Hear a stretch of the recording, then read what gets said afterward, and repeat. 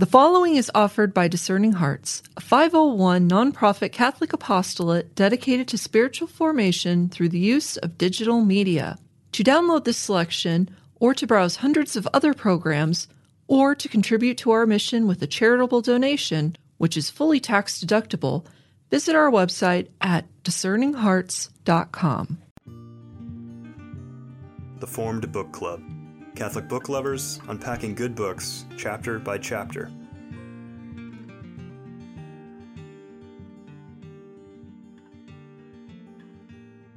Welcome back to the Formed Book Club. I hope it's welcome back because we're towards the end of this wonderful book by Henri de Bloch called The Drama of Atheist Humanism. The sections we're taking now in chapter 1 of part 4, called The Search for a New Man, are, I think, particularly dense because you're really kind of summing up everything that he said in the first 3 parts, but in his own words, which even in English, to me, strike me almost as poetry sometimes. Mm-hmm. And we left off in middle of section 3 on page 411. So, Joseph, take it from there. Well, I have nothing else until 419, so I suspect that both of you do, so I'm going to hand back. Well, I have one on 412, 4 or 5 lines down.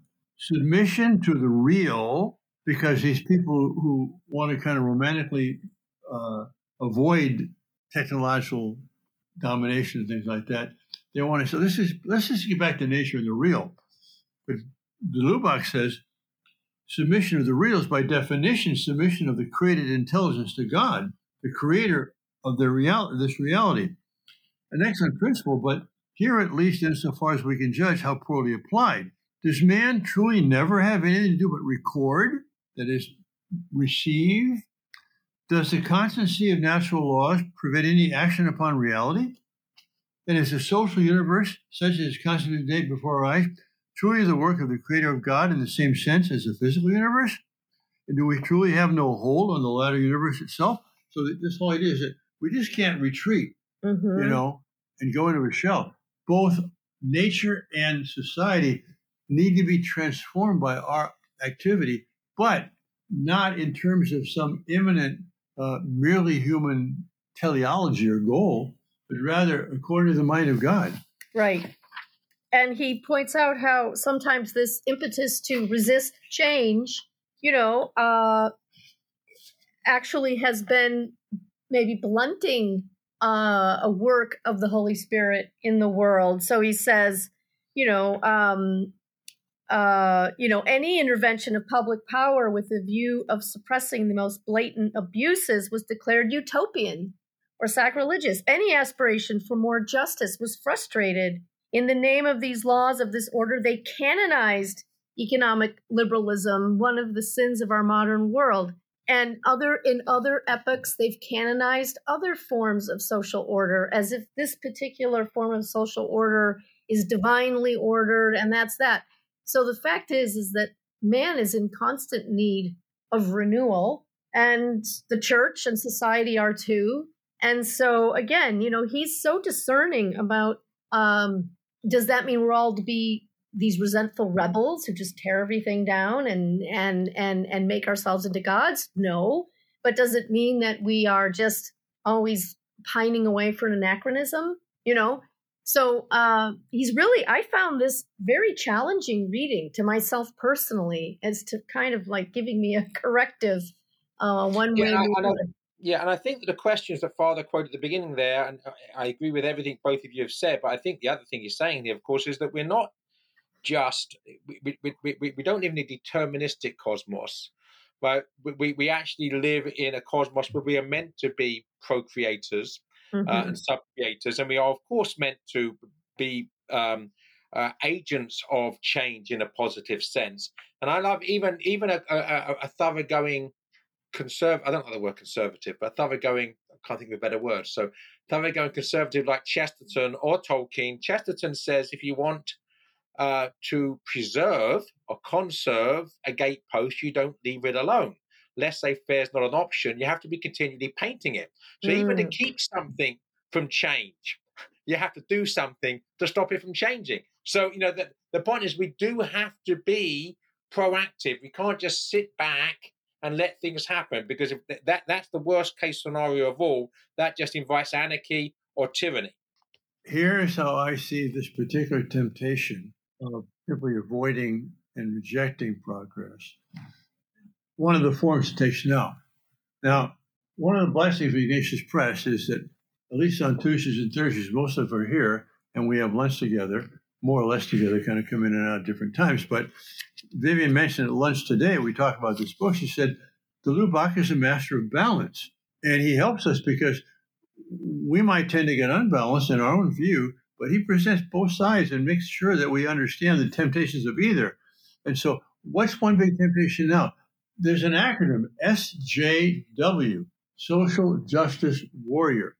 And because there are so many people for societal change of a certain kind, let's have gay rights and gay marriage. Let's have non-binary people. Let's have transgenderism. Let's have gender affirmation. And they're fighting for that. That's justice. That's social justice. And so we say, well, no, that's not social justice at all. We're opposed to that. And so we kind of reject all these social justice warriors. But the point is, social justice is something the church has been proclaiming since Christ himself. And so we can't deny the need to seek for a more just society. But there's a tendency to reject all progressivism because it's been so perverted in our time. Mm-hmm. Yeah. Well, he talked somewhere about, when the so-called progress is actually a disfiguring of man. And I think, like cutting off parts. Yeah, I think that if you abandon, like you said, Joseph, any objectivity at all as to what things are for and how things are made, and that there's something here to be observed and respected for what it is before we start just tinkering around with it because we want to. Right. And we do forget, I think, that the word progress is not something which is necessarily good. A cancer can be progressive, right? Change can be good or it can be bad. Progress can be good or it can be bad, right? So the fact that if something's progressive, it's therefore ipso facto good, I think is actually a non sequitur. To what are we progressing? We're progressing in what direction and for what reason? And they're the sort of questions we need to be asking in order to ascertain whether this particular form of progress is a progressive in a detrimental, harmful sense, or progressive in a positive sense. Yeah, I would say distinction in language here, because I think progress in itself has largely a positive meaning. Means moving forward, implied to something which is good. Progressive, someone who wants to move forward no matter what direction he goes in, is dangerous because you don't know whether it's a good or bad direction. Well, and I think Sorry. One of the key things he mentions as a guide for helping us discern these things on page 424. Whoa, okay. We can go back after this, but will. The whole of reality of which man is an integral part surrenders something of its meaning only to a loving and disinterested gaze. How could it be understood by someone who is seeking only to explain the phenomena with a view to submitting them to his manufacturing ends? So, this goes back to his point about the temptation to rebel as out of a resentment toward God. If you resent God and you resent how you're made, that is not the right starting point. The starting point has to be love of God and love of his gifts, appreciation for his gifts. Without that, you're likely to do a bunch of disfiguring things rather than creative things that will make things better. Right. And if I could just make a Chestertonian comment on the word progress, because Father said it tends to be something which is positive. I'm not arguing with that. But Chesterton said that when the whole of society is marching towards the abyss, the wise are in the rear. That's right. Right. How about 414? You have something there, Joseph? No, I'm nothing till 419, so it's all yours, Father. Really? Well, 3 lines down, 414. If we return next to the plane of intellectual analysis, which is what he does a lot, we would indeed have to admit that the traditionalist refusal, in the absolute form it sometimes takes, is inspired by a conception of the world and an ideal of wisdom that are much more heritage of ancient thought in decline than a correlate of Christian faith. And I mean, I'm thinking of the rad trads right now, in the theological sphere. But then I'm surprised, Joseph, you didn't pick up on this, a new paragraph on that page, 3 lines into that paragraph. Man was not placed in the universe as one thing among other things, nor has he been installed there in order to enjoy it passively, as if everything had been achieved first without him. He was created, Genesis tells us, in the image of God. This is the first teaching of the Bible about man. In the image of God, is this to say according, first of all, to the image of the Creator? He should then imitate him in the manner of dominating nature. This is the whole essay on fairy stories by Tolkien. Man is a sub-creator, right? I agree. I mean, Father, I thought I was highlighting sufficient to talk upon, and we could do. This is absolutely something, of course, which I could and should have highlighted. But I'm trying to ration my highlighted passages so we make progress through the book. Well, and then here's what I love at Zen de Lubac. He always draws on his tremendous experience of the history of the church and the fathers. At the bottom of the page there, he says, quoting Theodore Mopsuestia here, man alone is the image of God.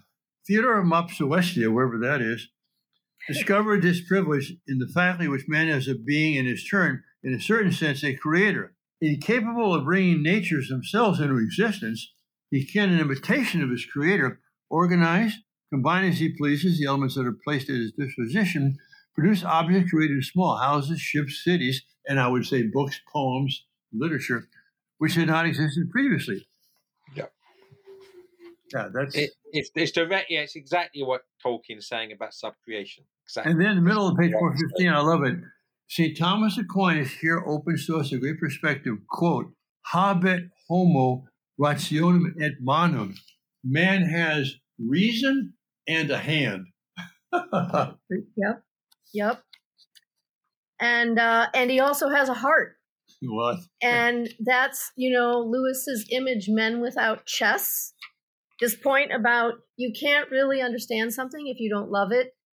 So how do you know what's good for it then if you don't love it? If your starting point is this hostility toward it and anger and disappointment with it and so on, you're not really going to do it good. You'll do it harm. And Lewis's image of the man without chess is exactly this man who has reduced his knowledge of the world and himself to this plane of measurable, quantifiable facts, reduced his understanding himself as just one who dominates and subjects things to himself. And de Lubac goes through the 3 temptations of this reductionism on 422. He starts with this list that kind of makes up this man without a chest who's just looking at things to make it what he wants without loving it first. Scientific intoxication. We talked about that, the love of science, the faith in science. Ontological rebellion. That's the rebel who I'm not seeing this, Vivian. You said 422. Where is it? Yeah, it's down the last third. Okay. After 40. Logical rebellion and noetic reduction, meaning the reduction of knowledge just down to observable, quantifiable type of facts. Such are, in sum, the 3 temptations by which the progress of our age is accompanied, temptations to which it has largely succumbed and which have opened the spiritual crisis in which we are struggling. And I would say it's not only true when he wrote it, it's true right now. We'll return to the Forum Book Club with Father Joseph Fessio, Vivian Dudro, and Joseph Pearce in just a moment.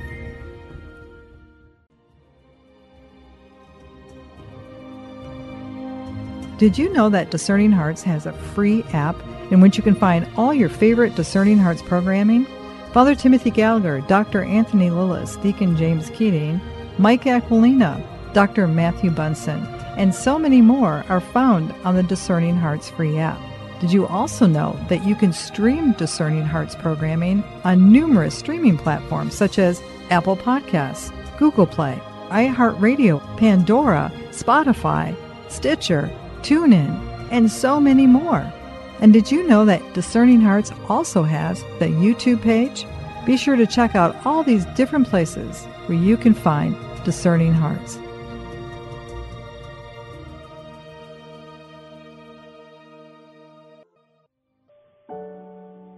Take, Lord, and receive all my liberty, my memory, my understanding, and my entire will, all that I have and call my own. You have given all to me. To you, Lord, I return it. Everything is yours. Do with it what you will. Give me only your love and your grace. That is enough for me. Amen. Hello, my name is Deacon Omar Gutierrez, and I want to ask you to support Discerning Hearts in a special way. We, Chris McGregor, the board, and I all know that not everyone listening can help financially. We know we have listeners from all parts of the world, and we have made a commitment since the beginning to make the truths shared through Discerning Hearts totally free. So while you may not be able to contribute financially, what you can do is certainly pray, but also give us positive reviews on whatever platform you use to listen to us. If it's iTunes, Android, Stitcher, Spotify, however it is that you get these podcasts, or if you're on YouTube and you like our videos, please give us a good rating and write a review. The more good ratings and reviews we get, the higher our profile, and the more listeners will discover us, listeners who may have the means to contribute in the future. Please consider rating us and writing a positive review today.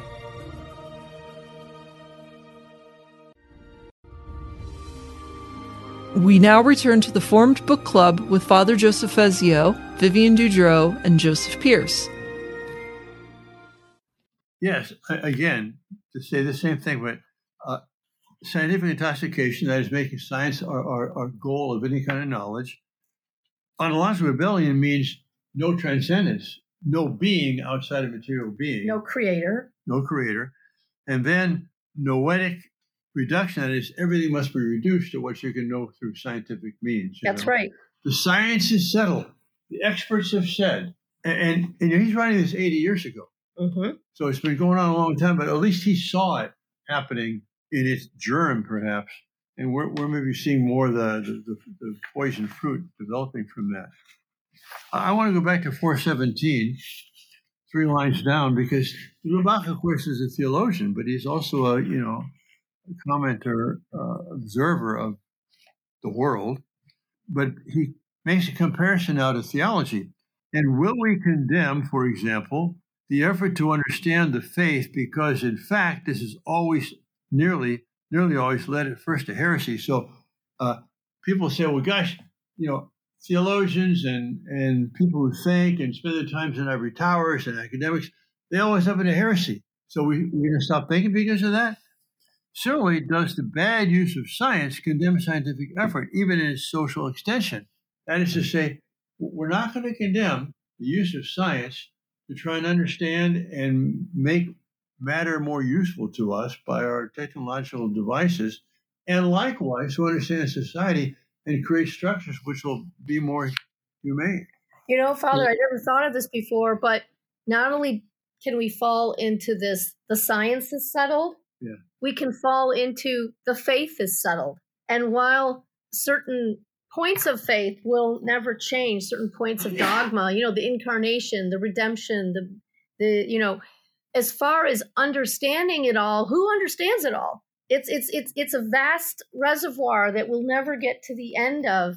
And so and of course de Lubac suffered terribly from people who accused him of heresy because his brilliant mind was willing to ponder things, not that he's going to overthrow the way things have already been understood, but to deepen the way they're understood, to broaden the way they're understood.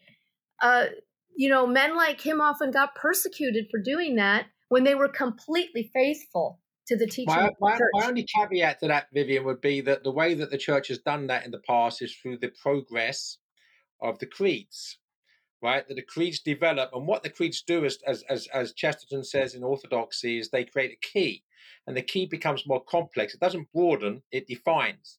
So the creeds become more complex, like a key becomes more complex, because it's the thing that opens the door. We don't broaden because what we do is we define. So nobody is free to contradict the teachings of the creeds. If they do that, then they're a heretic. But of course, and we do know that a large part of who and what God is a mystery which will be revealed to us after we die. And please God, if we ever reach the beatific vision. So we do know that we're seeing everything through a glass darkly, but we also know that the church, is the custodian of divine and defined truth. And it's only through that divine definition that we do not go astray. Right. Well, de Lubac would not disagree. He would accept the dogmatic foundation, the apostolic deposit of faith that got defined in the creeds, just as you said. I'm not talking about the overthrow of creeds. I'm talking about, what does it even mean to say that Jesus descended into hell? What is hell? Where is it? What is it? Or what does it mean to say Jesus ascended into heaven? Right. What is ascension? What is heaven? Jesus didn't descend into hell. We're okay. Yeah, so exactly. So, but minds like de Lubac's often have been persecuted because they're willing to say, well, what does that mean? And try to deepen our understanding, not overthrowing an already established, accepted point of dogma, but to deepen our, what does it mean? No salvation outside the church. What is the church? I mean, these things can be pondered and contemplated. Baptism by water, baptism by blood. Right. All of these things are great. These are all very good and healthy conversations that theologians have had that deepen our understanding of baptism or the church or hell. So, yeah, I'm not arguing with that. I'm not arguing with the Lubac. I just want to make sure that we're clear that we can't think so broadly that we leave definition behind. That's what I'm saying. I think we agree on this, and I think we're three of us all right. I also want to say two things related to this. One, a false syllogism that has been used for decades in my life. All prophets are persecuted. I am persecuted, therefore I'm a prophet. No, sorry. That doesn't follow. That's a logical fallacy. Right. Secondly, science, empirical science and theology have this distinction that in empirical science, we actually can learn new things and we can actually correct old errors. Mm-hmm. With theology, the newness is from the interior. You're having a better understanding of what was always there. We're not going to learn. There are no real novelties in theology. Right. There are new understandings which can be very fruitful, but where there are novelties in science. Meaning we discover things that we didn't even know existed. Right. You look at Max Planck in quantum. I mean, that was a complete revelation in physics. Now, you could argue that the phenomena was already there, just never been observed. That's true. That's right. But the science, the science was wrong. Well, it wasn't wrong. It needed to be corrected. Let's put it that way. And so that's why this statement, science is settled, is just an absurd thing to say, because it's constantly being... Well, no, there's something... Water boils at 100 degrees centigrade at atmospheric pressure, Right. That's true throughout the universe. It's settled. Well, maybe not throughout the universe. It has to be at a certain altitude to boil at that temperature. No. You mean if you were at that altitude some other place? At that pressure, what we call atmospheric pressure, yes. If the conditions were the same. It's true at that pressure at a certain altitude. Yeah, right. Yeah. So there's qualifiers, but yes, I see your point. It's an excellent point. I see your point. It's an excellent point. And heaven help me if I said anything that could have caused confusion. It was a caveat. It was just a caveat. It wasn't what you said was wrong. I just wanted to make sure. But these are important caveats. Somewhat in a digression, but I would say that, science progresses by experiment and observation. You either see things happening and you get the laws for them, like boiling water, or you experiment by bringing things in the lab and testing things, Mm-hmm. But so-called climate science, we can't observe what's happening in the next century, nor can we experiment on it. That's right. And so it's to say science with respect to climate science compared to science with respect to quantum mechanics, those are two totally different things. But we say the science trademark. It's a very dangerous expression. Yes. Even if it would apply to ourselves, because this reductionism, he brings in all of these other things that we've just taken off the table, things about ourselves that can't be known through the scientific method. Where does he talk about that? On page 422, he says, instead of seeing invisible, intangible realities, so many signs of the invisible kingdom to which he believed himself destined, he, meaning man, no longer wanted to recognize in any of these conceptions any spiritual order except groundless symbols, definitely outdated today. In other words, all of these other sources of wisdom and knowledge about who and what we are, like the Genesis story that he just quoted, or like fairy tales, or like myths, or whatever, all of this, well, none of this can be proved using the scientific method. Therefore, it's irrelevant. And we've narrowed what we can know about ourselves down to simply things we can measure and things we can quantify.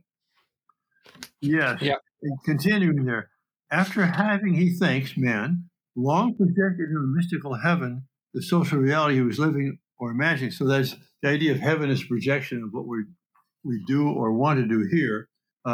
He affirms that he has reached adult age by reducing everything to the earthly plane and by explaining everything by it. So the essential reproach he addresses Christian mystery is similar to the one which Origen once addressed in the name of this mystery to the Jewish religion. He reproaches the figure for its refusal to disappear in the face of the truth. That is to say, myth, Christianity, theology, transcendence, a God above us greater, that's all myth. And we reproach that for not yielding to the truth, which is that those are all projections of our mind. All theology is for him reducible, here's reduction again, to an anthropology. And that's what he means by noetic reduction. Exactly. What we think we know being reduced down to this plane of what we can measure and touch and taste and put in a crucible and shake it up. Let's see, going back to, we're almost going to wind up here, but on page 418, the top new paragraph there, this repeats what we've been saying. That which is true of the physical world, that is, we should transform it, is also true for the social world. To transform the first by technology would be nothing if this work did not end in a progressive transformation of society itself. So both of them are good, as long as they're done with the right goal in mind, with the right direction in mind. We've done 422. I got a little bit to do on page 420, the beginning of section 4. But if I may interject, I said I didn't have anything to page 419 about 25 minutes. Oh, go ahead. Let's finish with that. Go ahead, Joseph. We got a 419. I don't need to read it, but this was something which was eye-opening to me. And I love it when I get a new perspective. So here is Mr. Lubac basically said about the Prometheus myth. Marx and Nietzsche and Percy Shelley, they associate themselves with Prometheus as this rebel against the gods and stealing fire from the mystery of fire from the gods and giving it to man. And this is seen as, in some sense, a metaphor for man's rebellion against God, right? And I've always sort of assumed that that's the case. And I think in some sense it is. But what de Lubac says here, well, there's a big difference between the God and the pagan gods. And that basically there can be a Christian Prometheus, that we do believe that we should be able to take mysteries from those that should not have the right to monopolize them, such as the pagan gods, right? And then give them to man. So if there are elites, if we now want to reduce the pagan gods to an elite, if a Christian Prometheus was to say that I'm going to wrest this thing, which is seen to be as to preserve the elite because it's a good thing, and share it with the rest of humanity, that would be a Christian Prometheus, and that's very different from Adam or from Satan. And so this distinction between Prometheus and Satan, I actually found enlightening as something which has broadened my understanding of lots of things. So I was grateful for that. I was too. And then this astonishing thing he says at the end of that page about time. In other words, the ancient gods and the wheel of fate and this man just being a slave to forces beyond his control. That is the thing that de Lubac is saying Christ has liberated us from. That was the good news. And so what he says about time here, time is given to man in order to perfect himself within the temporal order. And man is right to want to escape all kinds of cosmic or social servitudes with a view to a freer, more humane existence. We do not at all have to mix Christianity closely with initiatives that are situated only on a purely natural plane. We do not at all have to involve it in some specific form of political regime or social revolution. Every person can differ with others about these things. So, but this idea, time is given to us to perfect ourselves in the temporal order because Christ himself redeemed time. Christ himself. The whole idea that Christ, if you like, has stolen the thunder from the gods, right? You even see Christ as the Christian Prometheus. Yes, exactly. Which is revolutionary in many respects, and someone should write about it. Yes. Well, let us conclude here and begin next session with section 4, which takes us this very theme. The very first sentence is, there could thus be, let us dare this paradox, a Christian Prometheus. Mm-hmm. Thanks, everyone, for watching and listening. God bless you all. If you enjoyed this discussion, please help spread the word about the Forum Book Club by subscribing to the podcast and writing a review. You can sign up for weekly updates at forumedbookclub.ignatius.com.